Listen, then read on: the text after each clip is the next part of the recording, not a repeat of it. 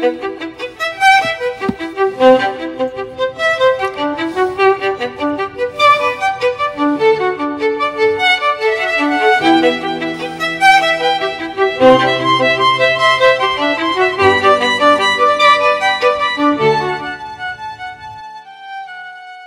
and welcome to another episode of Analyzing Mormonism. We are going to talk today about Moroni. So this last September was the 200th anniversary of when Joseph Smith said he was visited by Moroni, which was September 21st of 1823. Pretty sure.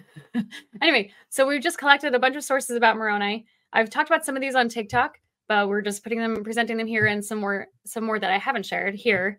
And actually, this is not, or historically, in a historical sense, this isn't actually the 200th anniversary for Moroni, and we're going to talk about that today. So we have this little slideshow presentation. Let me get it up. So who was Moroni? And there's the little toad. That's a cute toad. Yeah, it's do their toes really look like that? I actually don't know. This is an AI version. I don't think they do. He's got like really long nails. Okay, so the first thing we're going to talk about is this newspaper article. It's from the Palmyra Freeman, and it was published on August 11th of 1829. So I'm not going to claim that this is the earliest, but this is the earliest I can find. And on the church's master list of all the articles that are about the church or about the restoration, this is the first one. So I'm pretty sure this is the very first time that the angel is spoken about, including Joseph Smith's journals or his family's journals or his family records. This is the first time that an angel visiting Joseph Smith was ever talked about. So yeah, that's wild. So 1829. So what is that? 1829 minus 1823 is how many years later, supposedly? 6. 6 years difference. So yeah. Okay, so we're going to read this one. The greatest piece of superstition that has ever come within our knowledge now occupies the attention of a few individuals of this quarter. It is generally known and spoken of as the Golden Bible. Its proselytes give the following account of it. In the fall of 1827, a person by the name of Joseph Smith of Manchester, Ontario County, reported that he had been visited in a dream by the Spirit of the Almighty and informed that in a certain hill in that town was deposited this Golden Bible containing an ancient record of a divine nature and origin. After having been thrice thus visited, as he states, he proceeded to the spot, and after penetrating Mother Earth a short distance, the Bible was found, together with a huge pair of spectacles. He had been directed, however, not to let any mortal being examine them under no less penalty than instant death. They were therefore nicely wrapped up and excluded from the vulgar gaze of poor wicked mortals. It was said that the leaves of the Bible were plates of gold, about 8 inches long, 6 wide, and 1/8 of an inch thick. That's thick. On which were engraved characters or hieroglyphics. By placing the spectacles in a hat and looking into it, Smith could, he said so at least, interpret these characters. An account of this discovery was soon circulated. Okay, so he puts the spectacles in a hat, according to. Yeah, I think I heard some where he takes one or either of the stones out, because I don't know because those glasses are huge. They're like 9 inches. I think they're pretty big, so I don't think they would fit in a hat. So yeah, that doesn't make sense. I think he had to pull the stones out. You'd have to. Oh, you just put the stones out of the spectacles. Out of the spectacles. They're like in a figure 8, and I think you'd have to pop the stones out and stick one or both. I don't actually know how that works. But I thought it was interesting. So they say it was reported in the fall of 1827. So like they're even predating it to 27, but certainly not 23. So I thought that was interesting. Did you have any other thoughts? That he is described as the Spirit of the Almighty and not as a person named Moroni. Right. And what does that mean? The Spirit, to me, like when we feel the Spirit, or when I felt the Spirit as a member of the church, it's just a peaceful feeling. It's this like sort of voice in your head. So that doesn't really, to me, that doesn't even sound like a being. He was visited in a dream. First of all, it's a dream by the Spirit of the Almighty. So I don't know. Anyway, it's super not an angel at this point in time. Can I say your AI version is giving Keanu Reeves. Giving Keanu Joseph Reeves. was visited in a dream by Keanu Reeves. He wishes. Okay, so I also wanted to point out that in the testimony of the 3 witnesses, and this was written in April of 1830. Actually, I think it was probably before. It was published in 1830. But anyway, when they gave their testimonies, the angel is never named as Moroni. It's just an angel appeared to them. And same with the 8 witnesses.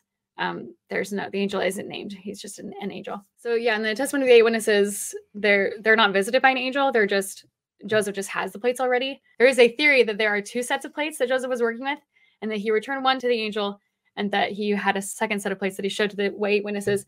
And one of the reasons for this is that Joseph Smith Sr. gives a very different account of what the plates look like. He's like, they're bigger, thinner, they have less sheets. Anyway, that's a whole different thing, but maybe we can talk about that. Maybe we can talk about that at a different time.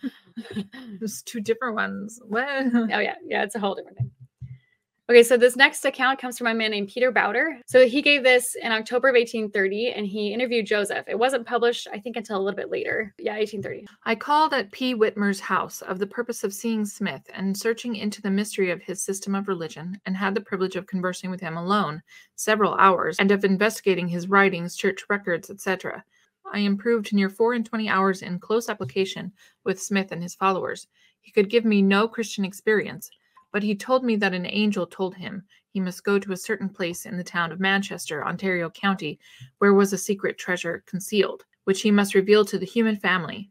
He went, and after the third or fourth time, which was repeated once a year, he obtained a parcel of plates resembling gold, on which were engraved what he did not understand, only by the aid of a glass, which he also obtained with the plate, by which means he was enabled to translate the characters on the plate into English. He says he was not allowed to let the plate be seen only by a few individuals named by the angel, and after he had a part translated, the angel commanded him to carry the plate into a certain piece of woods, which he did. The angel took them and carried them to parts unknown to him. The part translated he had published, and it is before the public, entitled the Book of Mormon. Okay, so the angel told him that he must go to a certain place where the treasure was concealed, and he does say that he was visited once a year. He went, and after the third or fourth time, which was repeated once a year, he obtained the plates. So by 1830, Joseph has it down that he is going to this place. He had gone to this place every year and was visited by Moroni. Even his mom talks about that, although it wasn't published until the 1850s. She talks about him, how he would go out into the woods and come back, and he would tell them these grandiose stories of the Native Americans living here. And presumably Joseph was going and visiting this angel and hearing everything from him. So to me, that looks like Joseph Smith's just fabricating this book, and he's doing it from 1823 on. And he's just sitting in the forest thinking up stories and then coming back and telling them.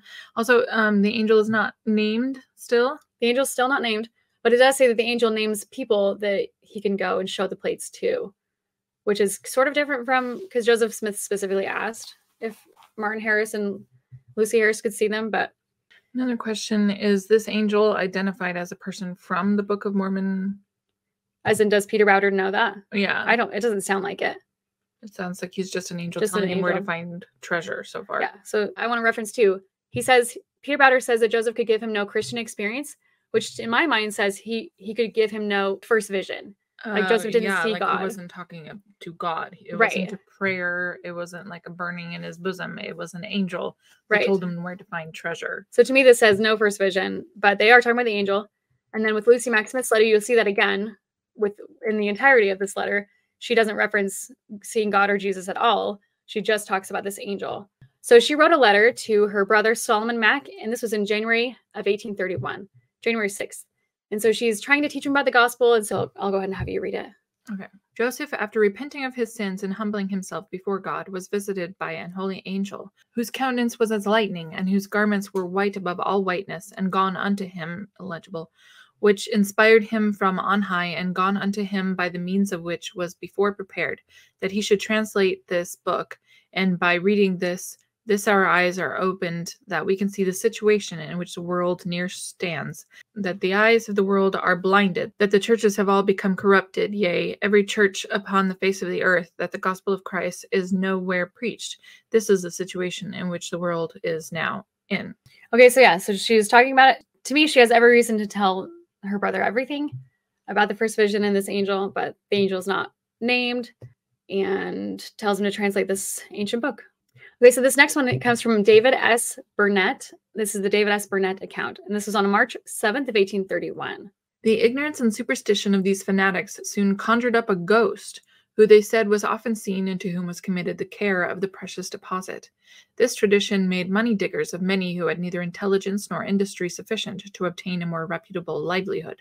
But they did not succeed, and as the money was not dug up, something must be dug up to make money. The plan was laid, doubtless, by some person behind the curtain who selected suitable tools. One Joseph Smith, a perfect ignoramus, is to be a great prophet of the Lord. The fabled ghost, the angel of his presence, a few of the accomplices, the apostles or witnesses of the imposition, and, to fill up the measure of their wickedness and the absurdity of their proceedings, the hidden golden treasure is to be a golden Bible and a new revelation. This golden Bible consisted of metallic plates 6 or 7 inches square, of the thickness of tin and resembling gold, the surface of which was covered with hieroglyphic characters, unintelligible to Smith, the finder, who could not read English. However, the angel, ghost, that discovered the plates to him, likewise informed him that he would be inspired to translate the inscriptions without looking at the plates, while an amanuensis would record his infallible reading, all which was accordingly done. Okay, so yeah, so it conjured up a ghost. They're changing angel to ghost a lot. I wonder if they understood that it was a deceased Native American, and they are not Native American, just a deceased person guarding the treasure, because that's typically how it went. That there was a ghost, because I don't know if the people understood that there was a difference between a ghost and an angel, and that's why they're pulling out the two. I don't know. I just think it's interesting. Well, in your imagery, he does not look like a Native American. Yeah. So that picture was prompted by some of these other later accounts that we're going to talk about. So he looks more like a pirate to me. Okay, this next one comes from a man named Abner Cole, and this was on February 14th of 1831. In the commencement, the imposture of the Book of Mormon had no regular plan or features. At a time when the money-digging ardor was somewhat abated, the elder Smith declared that his son Joe had seen the spirit, which he then described as a little old man with a long beard, and was informed that he, Joe, under certain circumstances, eventually should obtain great treasures, and that in due time he, the spirit, would furnish him, Joe, with a book, which would give an account of the ancient inhabitants, antediluvians, of this country, and where they had deposited their substance, consisting of costly furniture, etc., at the approach of the great deluge, which had ever since that time remained secure in his, the spirit's, charge, in large and spacious chambers in sundry places in this vicinity, and these tidings corresponded precisely with revelations made to and predictions made by the elder Smith a number of years before. The time at length arrived when young Joe was to receive the book from the hand of the spirit, and he repaired accordingly, alone and in the night time, to the woods in the rear of his father's house, in the town of Manchester, about 2 miles south of this village, and met the spirits as had been appointed. This rogue of a spirit, who had baffled all the united efforts of the money diggers, although they had tried many devices to gain his favor, and at one time sacrificed a barnyard fowl. Hey, we need to add that to his animal sacrifice. Yeah, barnyard list. fowl. Add that to the list of animals that Joseph killed. Is that just a chicken? Probably. Oh, did you already have chicken? So I didn't reference chicken, but I know it was referenced in Mark Elwood's book, so that's where that probably comes from. Okay. So probably a rooster or a chicken. Okay. But, yeah. Hopefully it was a rooster, because they're annoying. And at one time sacrificed a barnyard fowl, intended, it would seem, to play our prophet a similar trick on this occasion, for no sooner had he delivered the book according to promise than he made a most desperate attempt to regain its possession. Our prophet, however, like a lad of true mettle, stuck to his prize and attempted to gain his father's dwelling, which it appears was near at hand. The father, being alarmed at the long absence of his son, and probably fearing some trick of the spirit, having known him for many years, sallied forth in quest of the youthful adventurer. He had not, however, proceeded far before he fell in with the object of his kind solicitude, who appeared to be in the greatest peril. The spirit had become exasperated at the stubborn conduct of the young prophet, and wishing to keep possession of the book, and out of sheer spite, raised a whirlwind, which was at that particular juncture throwing trunks and limbs of trees. What the heck?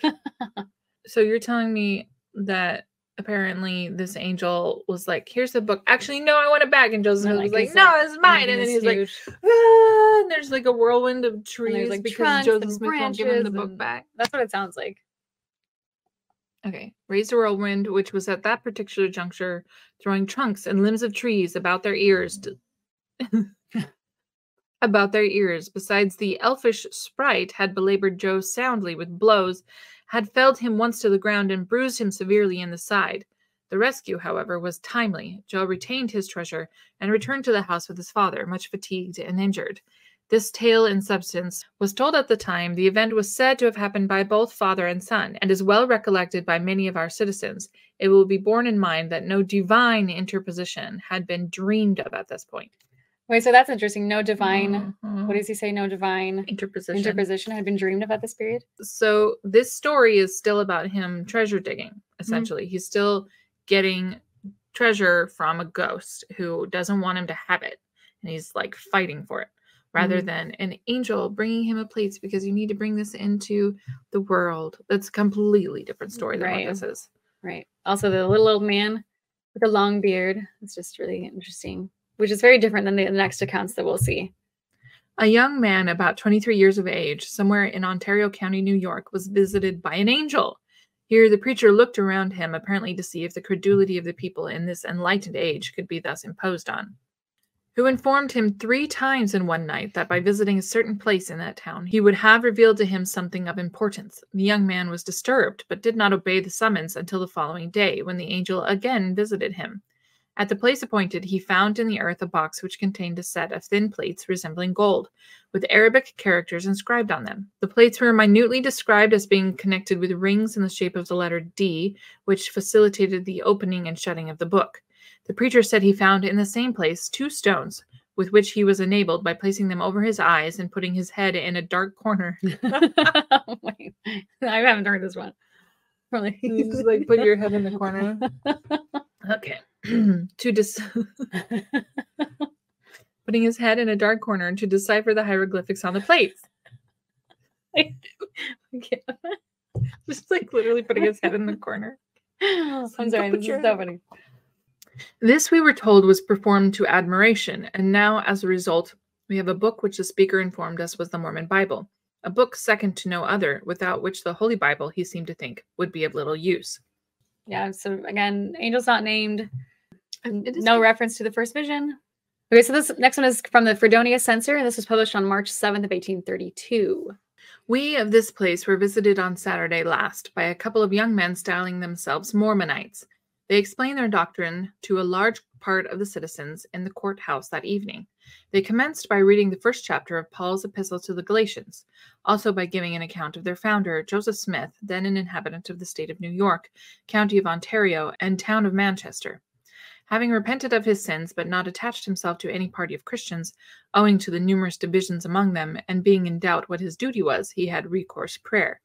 After retiring to bed one night, he was visited by an angel and directed to proceed to a hill in the neighborhood, where he would find a stone box containing a quantity of gold plates. The plates were 6 or 8 inches square, and as many of them as would make 6 or 8 inches thick, each as thick as a pane of glass. They were filled with characters which the learned of that state were not able to translate. A Mr. Anthony, a professor of one of the colleges, found them to contain something like the Syrian, Chaldean, or Hebrew characters. However, Smith, with divine aid, was able to translate the plates, and from them we have the Mormon Bible, or as they stated it, another revelation to part of the house of Joseph. Okay, so yeah, so visited by an angel, comes in the night, and they talk about Charles Anthon, so they did say that none of the learned in the state were able to translate them. So Charles Anthon wouldn't know how to translate this either. The Egyptian characters, Rosetta Stone had just been discovered or recently been discovered and had not been deciphered yet, or at least was not known in New York yet. So anyway, so you can reference the episode we did on Charles Anthon, where he spoke out twice against Martin Harris's account. He was like, no, this did not happen. I did not say that these are real characters. I didn't say anything like that. I didn't say... Yeah, anyway, it's a completely opposite story from what Martin Harris was saying. So he said that he had recourse prayer, and then he was visited by an angel later in his bed. So again, no first vision. Yeah. And again, not naming the angel. Okay, so then we finally get to Joseph Smith's account in the summer of 1832. And I do think this is the exact same account of when he gives his first vision, where he sees the Lord. Finally, he himself is talking about being visited by an angel. And it came to pass, when I was 17 years of age, I called again upon the Lord, and he shewed unto me a heavenly vision. For behold, an angel of the Lord came and stood before me, and it was by night. And he called me by name, and he said the Lord had forgiven me my sins. And he revealed unto me that in the town of Manchester, Ontario County, New York, there was plates of gold, upon which was engraven by Moroni and his fathers, the servants of the living God in ancient days, and deposited by the commandments of God, and kept by the power thereof, and that I should go and get them. And he revealed unto me many things concerning the inhabitants of the earth, which since have been revealed in commandments and revelations. And it was on the 22nd day of September, A.D. 1822. And thus he appeared unto me 3 times in one night, and once on the next day. And then I immediately went to the place and found where the plates was deposited, as the angel of the Lord. Wait, you're trying to His get your accent's coming inner out. Joseph accent. Where the plates was deposited. As the angel of the Lord had commanded me, and straightway made 3 attempts to get them, and then being exceedingly frightened, I suppose it had been a dream of vision, but when I considered, I knew a dream, a vision. A dream of vision. But when I considered, I knew that it was not. Therefore I cried unto the Lord in the agony of my soul, why can I not obtain them? Behold, the angel appeared unto me again, and said unto me, You have not kept the commandments of the Lord, which I gave unto you. Therefore you cannot now obtain them, for the time is not yet fulfilled. So an angel comes, the angel's not named, although it's interesting that he does say Moroni's name. This was engraven by Moroni and his fathers, but nowhere does he say that this angel is Moroni. Good point. Yeah. And I think the guy's getting Joseph Smith, it says the 22nd day of September, but I'm pretty sure it's the 21st day of September. He also says, the angel says that you would not keep the commandments of the Lord. I don't remember him giving him commandments, because when in his first vision, he asked forgiveness of sins. Jesus forgives him, or the Lord forgives him. Maybe they were vague commandments. Yeah, what were disobeying one of the 10 commandments? Like, had he murdered? Well, he says the commandments, which I gave it to you. Okay, so this one is by Abigail Harris, and this one was given on November 28th of 1833. And this one is super interesting. Old Mrs. Smith observed that she thought he must be a Quaker, as he was dressed very plain. They said that the plates he then had in possession were but an introduction to the Gold Bible, that all of them upon which the Bible was written were so heavy that it would take 4 stout men to load them into a cart, that Joseph had also discovered by looking through his stone the vessel in which the gold was melted from, which the plates were made, and also the machine with which they were rolled. He also discovered in the bottom of the vessel 3 balls of gold, each as large as his fist. So what? The machine that they made the sheets I know. with? This is super interesting. I wonder if Joseph at this point hasn't really thought about the fact that he wants this angel to be Moroni. And so everyone's just sort of coming up with their own theories on who he is. She's like, oh, he's probably a Quaker because he's dressed very plain.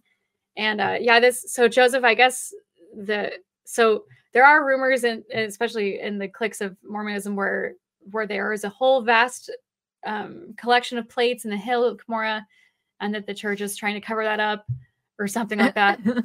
Has anybody been out there with a metal detector? So the church won't let people get off. The church won't let people go and check. But there was this story where this boy, there's a family reunion, and this boy fell into a hole, and they had to go fish him out. And it was this man-made room. There was kind of the same measurements that Brigham Young talked about when he talked about this repository full of plates. Anyway, so it's just interesting that she's kind of referencing that there's a whole bunch of plates. All of them were the Bible were written. They were so heavy they would take all these men to load them into a cart. Anyway, but then she's talking about how Joseph put the stones and looked through the stones and saw the vessel in which the gold was melted, and how they were made and how they were rolled. Like the vessel, in the bottom of the vessel, 3 balls of gold, each as large as his fist. I have never heard of this. This is out of nowhere. Okay, this next one's from Willard Chase. So we know Willard Chase from Joseph Smith's treasure digging days, and his sister, I think it was his sister Sally, who had the green stone. Oh. Yeah. So this is given December 11th of 1833, and this is where the toad story comes in. He repaired to the place of deposit and demanded the book, which was in a stone box unsealed, and so near to the top of the ground that he could see one end of it, and raising it up, took out the book of gold. But fearing someone might discover where he got it, he laid it down to place back the top stone as he found it, and turning round, to his surprise, there was no book in sight. He again opened the box, and in it saw the book, and attempted to take it out, but was hindered. He saw in the box something like a toad, which soon assumed the appearance of a man and struck him on the side of his head. Not being discouraged at trifles, he again stooped down and strove to take the book, when the spirit struck him again and knocked him 3 or 4 rods and hurt him prodigiously. After recovering from his fright, he inquired why he could not obtain the plates, to which the spirit made reply, "Because you have not obeyed your orders." He then inquired when he could have them, and was answered thus, "Come 1 year from this day, and bring with you your eldest brother, and you shall have them." Okay, so yeah, that's super interesting. So we've got this toad appearing, and there's this theme, it seems like, throughout all these, is that Joseph's being harmed by the angel, like the tree trunks and the branches swirling around, and then he's bopped on the head. You can't have it. And he's just, there's a lot of violence. Bopped on the head by a toad man. And then, yeah, the toad is why. Super interesting. Because he had to fit in the box and then get really big and imposing. So it's got to be able to do both. Yeah. And so what's interesting about this, so the toad turned angel tells him you have to bring your brother. But then according to this timeline, Alvin dies just a few months later. And so it's like, is this angel spirit toad tricking him? Was his death completely unforeseen by God? I don't know. It's super weird. Or was the toad not in cahoots with the Grim Reaper? Like maybe they didn't. Or God, you know. Like they got their paperwork messed up. You know what I mean? Was there anything else you wanted to say on that one? Knocked him 3 or 4 rods. Like a rod is pretty far. So like that's a strong toad angel. Okay, this next one is from Lyman Copley, and this is given in 1834. And so Lyman Copley was the first time he's named as Moroni. We'll read it first and then we can talk about it after. It was confirmed to him by Joseph himself, who again related it in the following manner. After he had finished translating the Book of Mormon, he again buried up the plates in the side of a mountain by command of the Lord. Some time after this, he was going through a piece of woods on a bypath when he discovered an old man dressed in ordinary gray apparel sitting upon a log, having in his hand or nearby a small box. On approaching him, he asked him what he had in his box, to which the old man replied that he had a monkey, and for 5 coppers he might see it. Joseph answered that he would not give a cent to see a monkey, for he had seen 100 of them. Sounds like an exaggeration, but okay. He then asked the old man where he was going, who said he was going to Charzee. Joseph then passed on, and not recollecting any such place in that part of the country, began to ponder over the strange interview, and finally asked the Lord the meaning of it. The Lord told him that the man he saw was Moroni, with the plates, and if he had given him the 5 coppers, he might have got his plates again. Yeah, this is a super interesting story. So he goes into the forest, he passes an old man at the box, the guy's in gray, and he's like, "Hey, what's in your box?" And he was like, "Well, I have a monkey in here, and if you give me 5 coppers, I'll let you see it." Just like, Psh, I've seen 100 of these. I'm not gonna give you money. And then he was told later by the Lord that this man was Moroni, and if he had given him 5 coppers, he would have gotten his plates again. So super interesting. There you go. And the Lord expects you to pay for your blessings. Okay, so this next one. So in the Messenger and Advocate, they published a lot of his letters. And so one of them was published in February of 1835. So Lyman Copley was the first time he's named as Moroni, and this is the second time. I believe that the angel Moroni, whose words I have been rehearsing, who communicated the knowledge of the record of the Nephites in this age, saw also, before he hid up the same unto the Lord, great and marvelous things, which were to transpire when the same should come forth. So interesting that the first reference for Moroni is in 1834. And it's by a man who's not, I think he becomes disaffected from the church.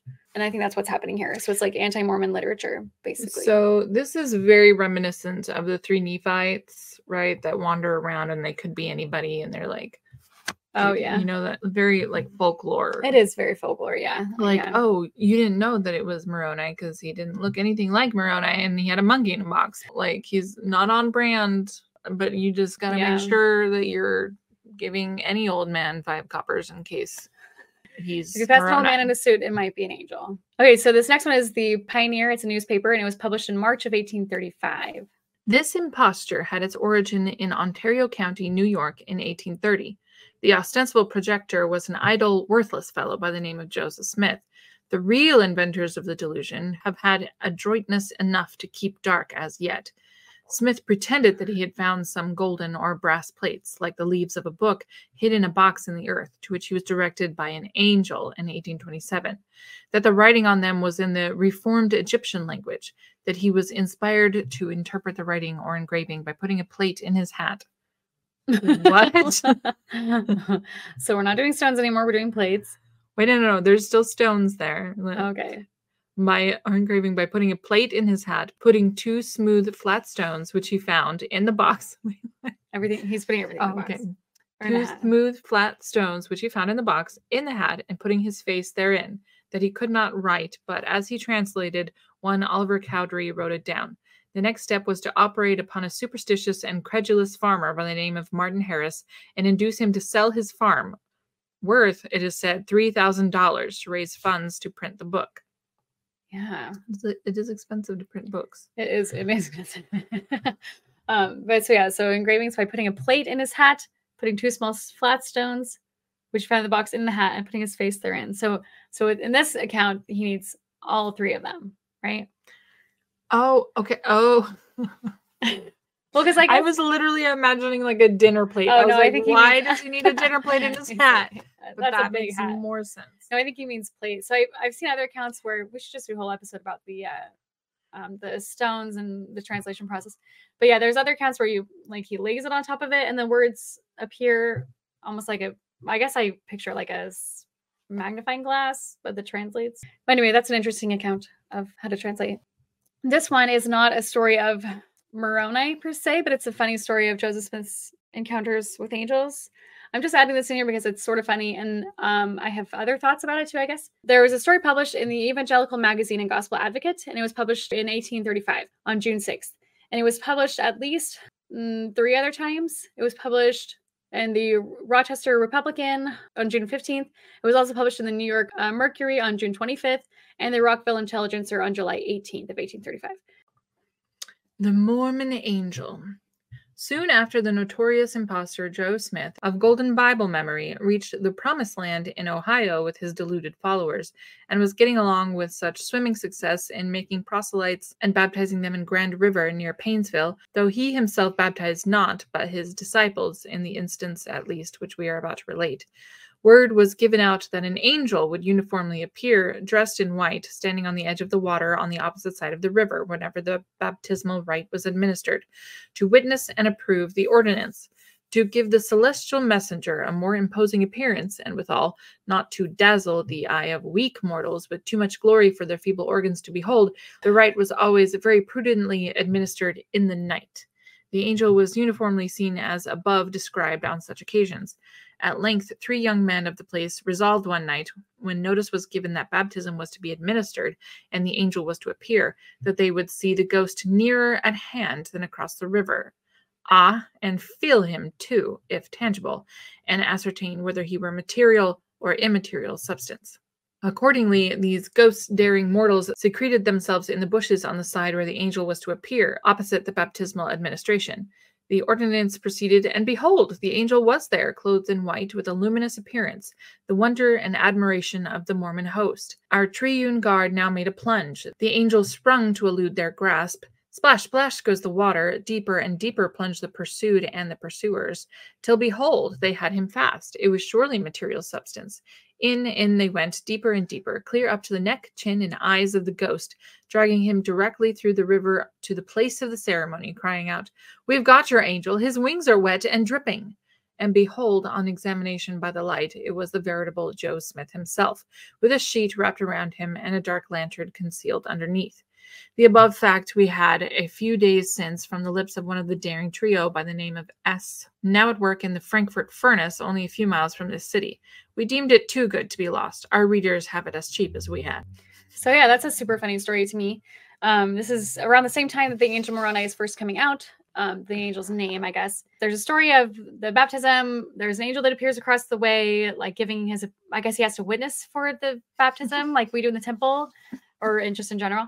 And then these 3 guys tackle him, and they realize that it's Joseph, and that he's just been playing tricks on them. And so I don't know if this story is true or not. It was published a lot of times. To me, it has a hint of...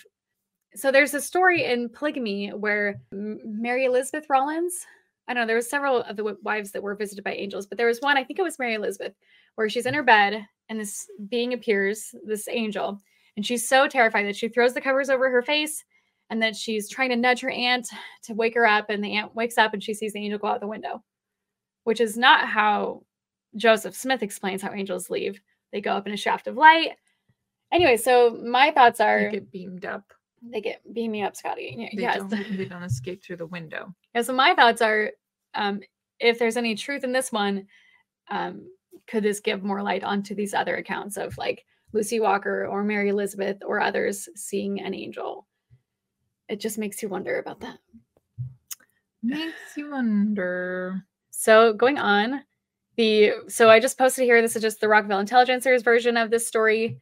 Same thing, just a little shorter. And then we have this revelation from August of 1835. Behold, this is wisdom in me. Wherefore marvel not, for the hour cometh, that I will drink of the fruit of the vine with you on the earth, and with Moroni, whom I have sent unto you to reveal the Book of Mormon, containing the fullness of my everlasting gospel, to whom I have committed the keys of the record of the stick of Ephraim.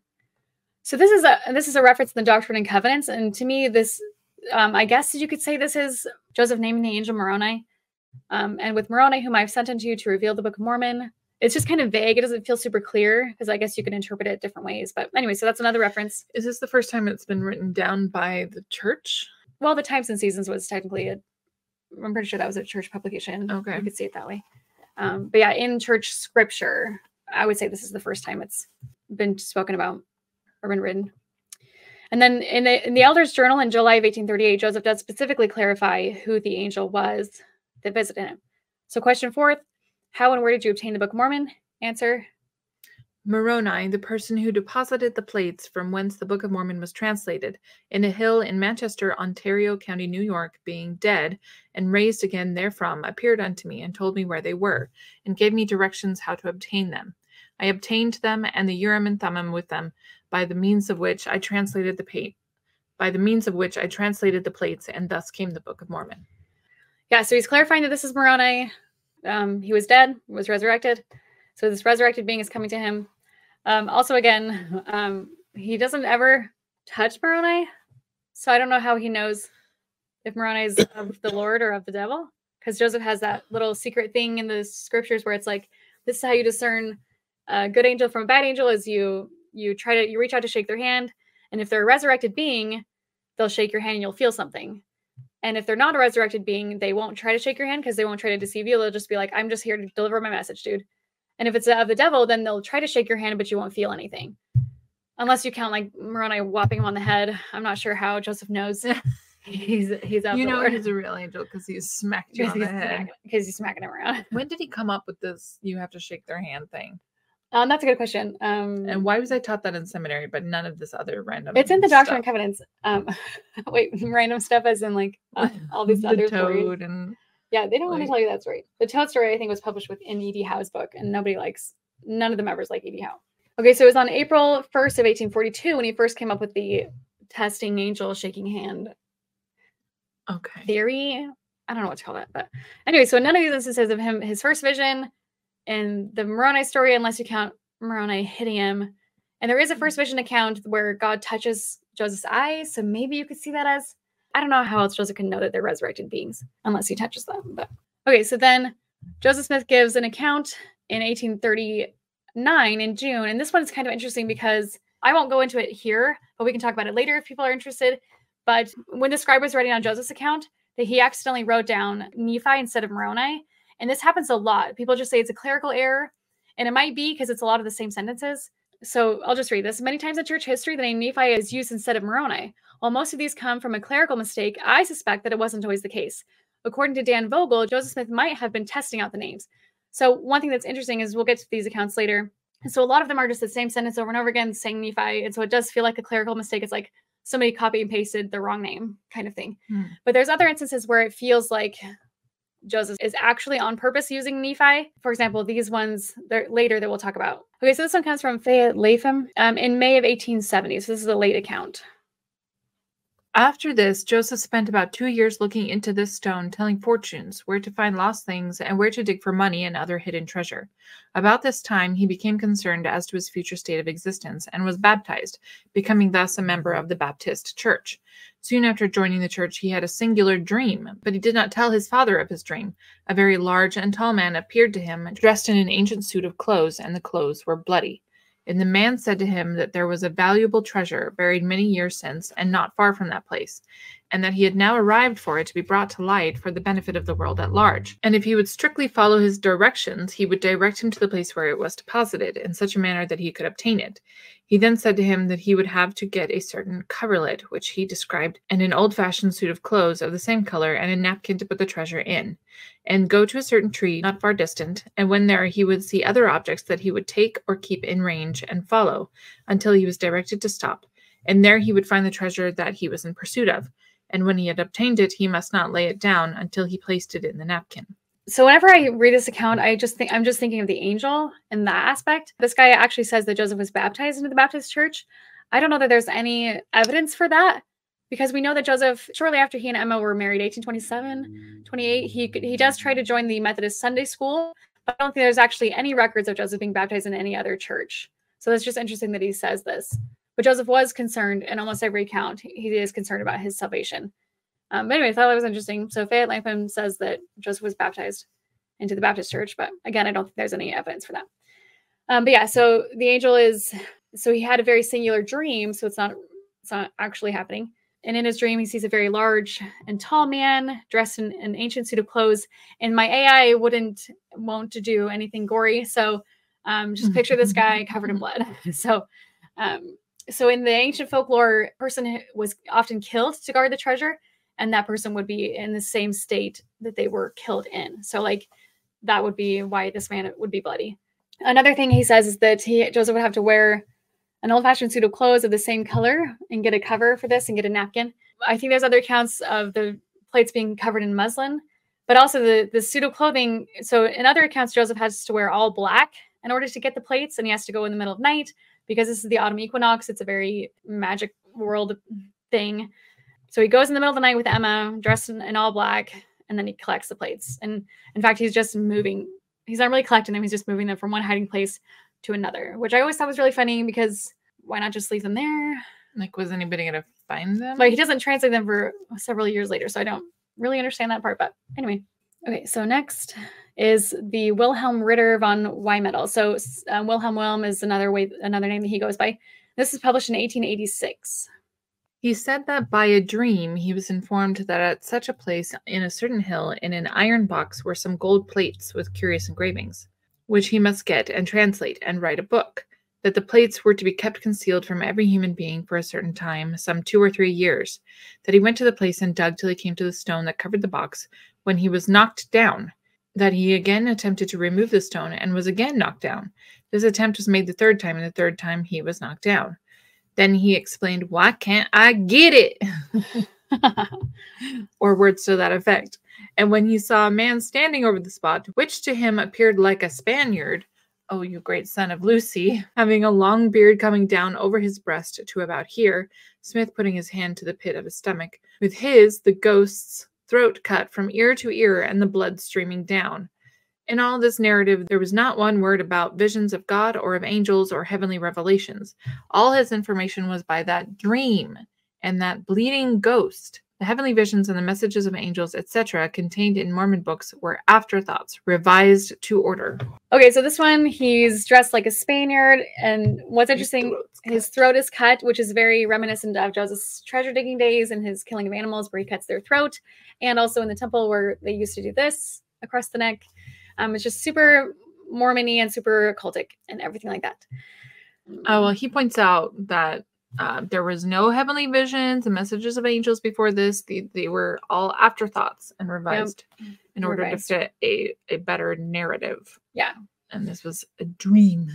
Okay, so this is going back to the Nephi Moroni thing. So this is an account from Mary Whitmer, and she always calls him Brother Nephi, but I'll let you read this. I have heard my grandmother, Mary Musselman Whitmer, say on several occasions that she was shown the plates of the Book of Mormon by a holy angel, whom she always called Brother Nephi. She undoubtedly refers to Moroni, the angel who had the plates in charge. It was at the time, she said, when the translation was going on at the house of the elder Peter Whitmer, her husband. Joseph Smith with his wife and Oliver Cowdery, whom David Whitmer a short time previous had brought up from Harmony, Pennsylvania, were all boarding with the Whitmers, and my grandmother, in having so many extra persons to care for besides her own large household, was often overlooked with work to such an extent that she felt to be quite a burden. One evening when, after having done her usual day's work in the house, she went to the barn to milk the cows, she met a stranger carrying something on his back that looked like a knapsack. At first she was a little afraid of him, but when he spoke to her in a kind, friendly tone, and began to explain to her the nature of the work which was going on in her house, she was filled with unexpressible joy and satisfaction. He then untied his knapsack and showed her a bundle of plates, which in size and appearance corresponded with the description subsequently given by the witnesses to the Book of Mormon. This strange person turned the leaves of the Book of Plates over, leaf after leaf, and also showed her the engravings upon them, after which he told her to be patient and faithful in bearing her burden a little longer, promising that if she would do so, she should be blessed, and her reward would be sure if she proved faithful to the end. The personage then suddenly vanished with the plates, and where he went she could not tell. From that moment my grandmother was enabled to perform her household duties with comparative ease, and she felt no more inclination to murmur because her lot was hard. I knew my grandmother to be a good, noble, and truthful woman, and I have not the least doubt of her statement in regard to seeing the plates being strictly true. She was a strong believer in the Book of Mormon until the day of her death. Mother Whitmer died in Richmond, Ray County, Missouri, in January 1856. Okay, so yeah, then they go on and they talk about it more. So it's interesting that this angel, who she always calls Brother Nephi, so this account is given several times in the family, and each time I'm pretty sure it's Nephi, and then sometimes her kids are like, no, she means Moroni, but he's just this old man with a knapsack. So he's like heavier set, older man. He doesn't. So in my mind, a translated being, I don't understand this. Can translated beings change their appearance at will, or are they translated in their perfect state? Because being an old man that's sort of heavy set, well, there's nothing wrong with that. I don't know if that's like the epitome of what, I don't know. I don't understand what a resurrected being is supposed to be. So exactly. Yeah. And again, feels very three Nephites story, folklore-y. Very folklore-y. I just want to know, so she was just like, felt like a burden, and she was murmuring because of her housework. Yeah, because so there's more people in her house, so she's having to do more work. So Nephi showed her the plates. Like, there are so few people who get to see the plates, and it's her because she's overburdened. I guess. And it just seems random to me. Probably because it is. Okay, so this one is from David Whitmer. This is a different account. This is given November 27th of 1878, or published then. And I'll let you read it.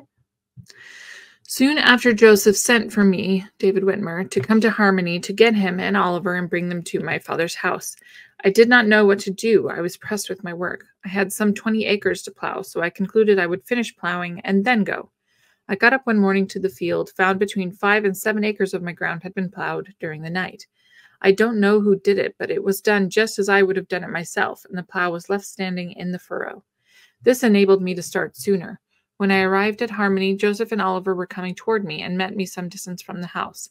Oliver told me that Joseph had informed him when I started from home, where I had stopped the first night, how I read the sign at the tavern, where I stopped the next night, etc., and that I would be there that day before dinner, and this was why they had come out to meet me, all of which was exactly as Joseph had told Oliver, at which I was greatly astonished. When I was returning to Fayette with Joseph and Oliver, all of us riding in the wagon, Oliver and I had an old-fashioned wooden spring seat and Joseph behind us. While traveling along in a clear, open place, a very pleasant, nice-looking old man suddenly appeared by the side of our wagon and saluted us with, "Good morning, it is very warm," at the same time wiping his face or forehead with his hand. We returned to the salutation, and by a sign from Joseph, I invited him to ride, if he was going our way. But he said very pleasantly, "No, I am going to Cumorah." This name was something new to me. I did not know what Cumorah meant. We all gazed at him and at each other, and as I looked around inquiringly of Joseph, the old man instantly disappeared, so that I did not see him again.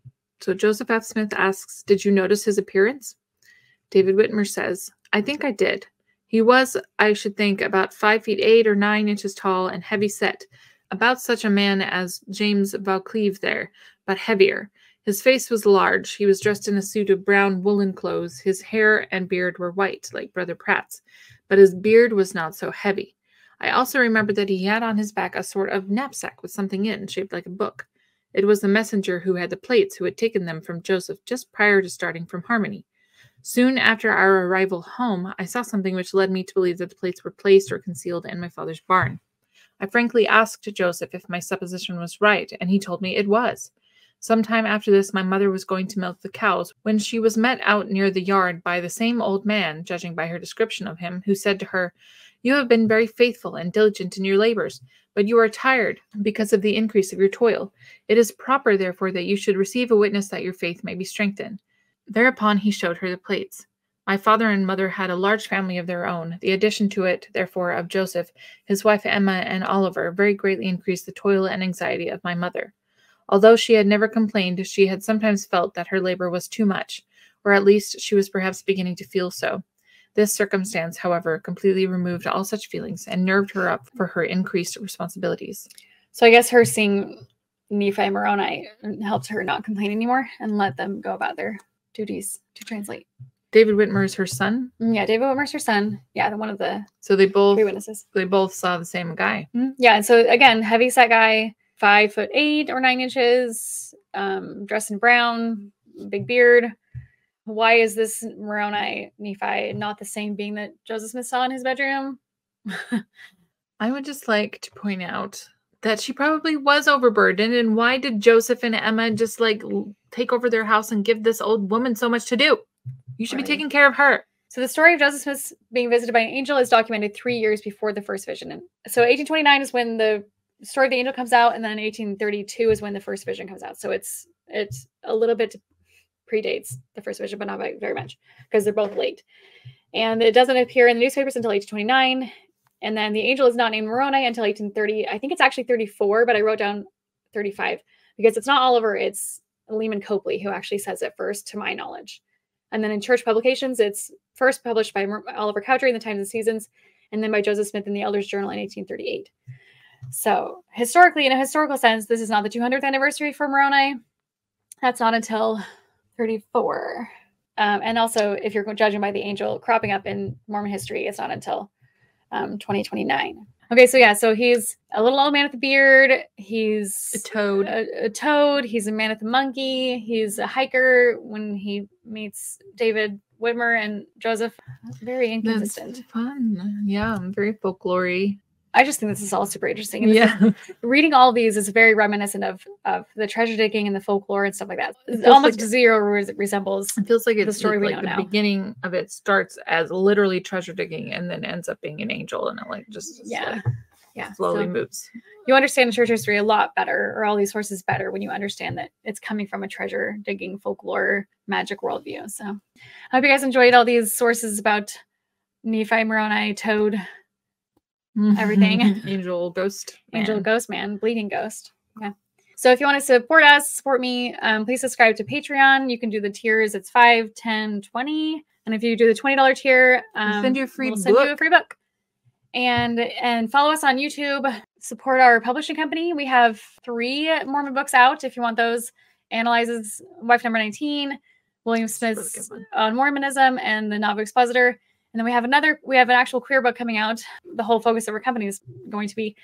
It's called Outsider, and it will be releasing February 6th of 2024.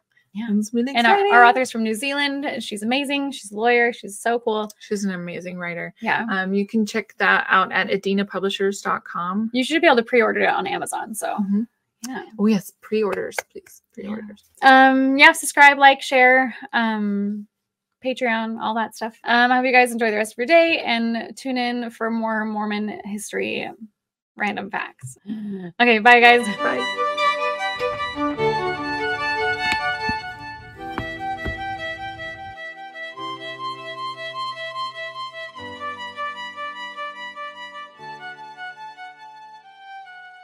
No.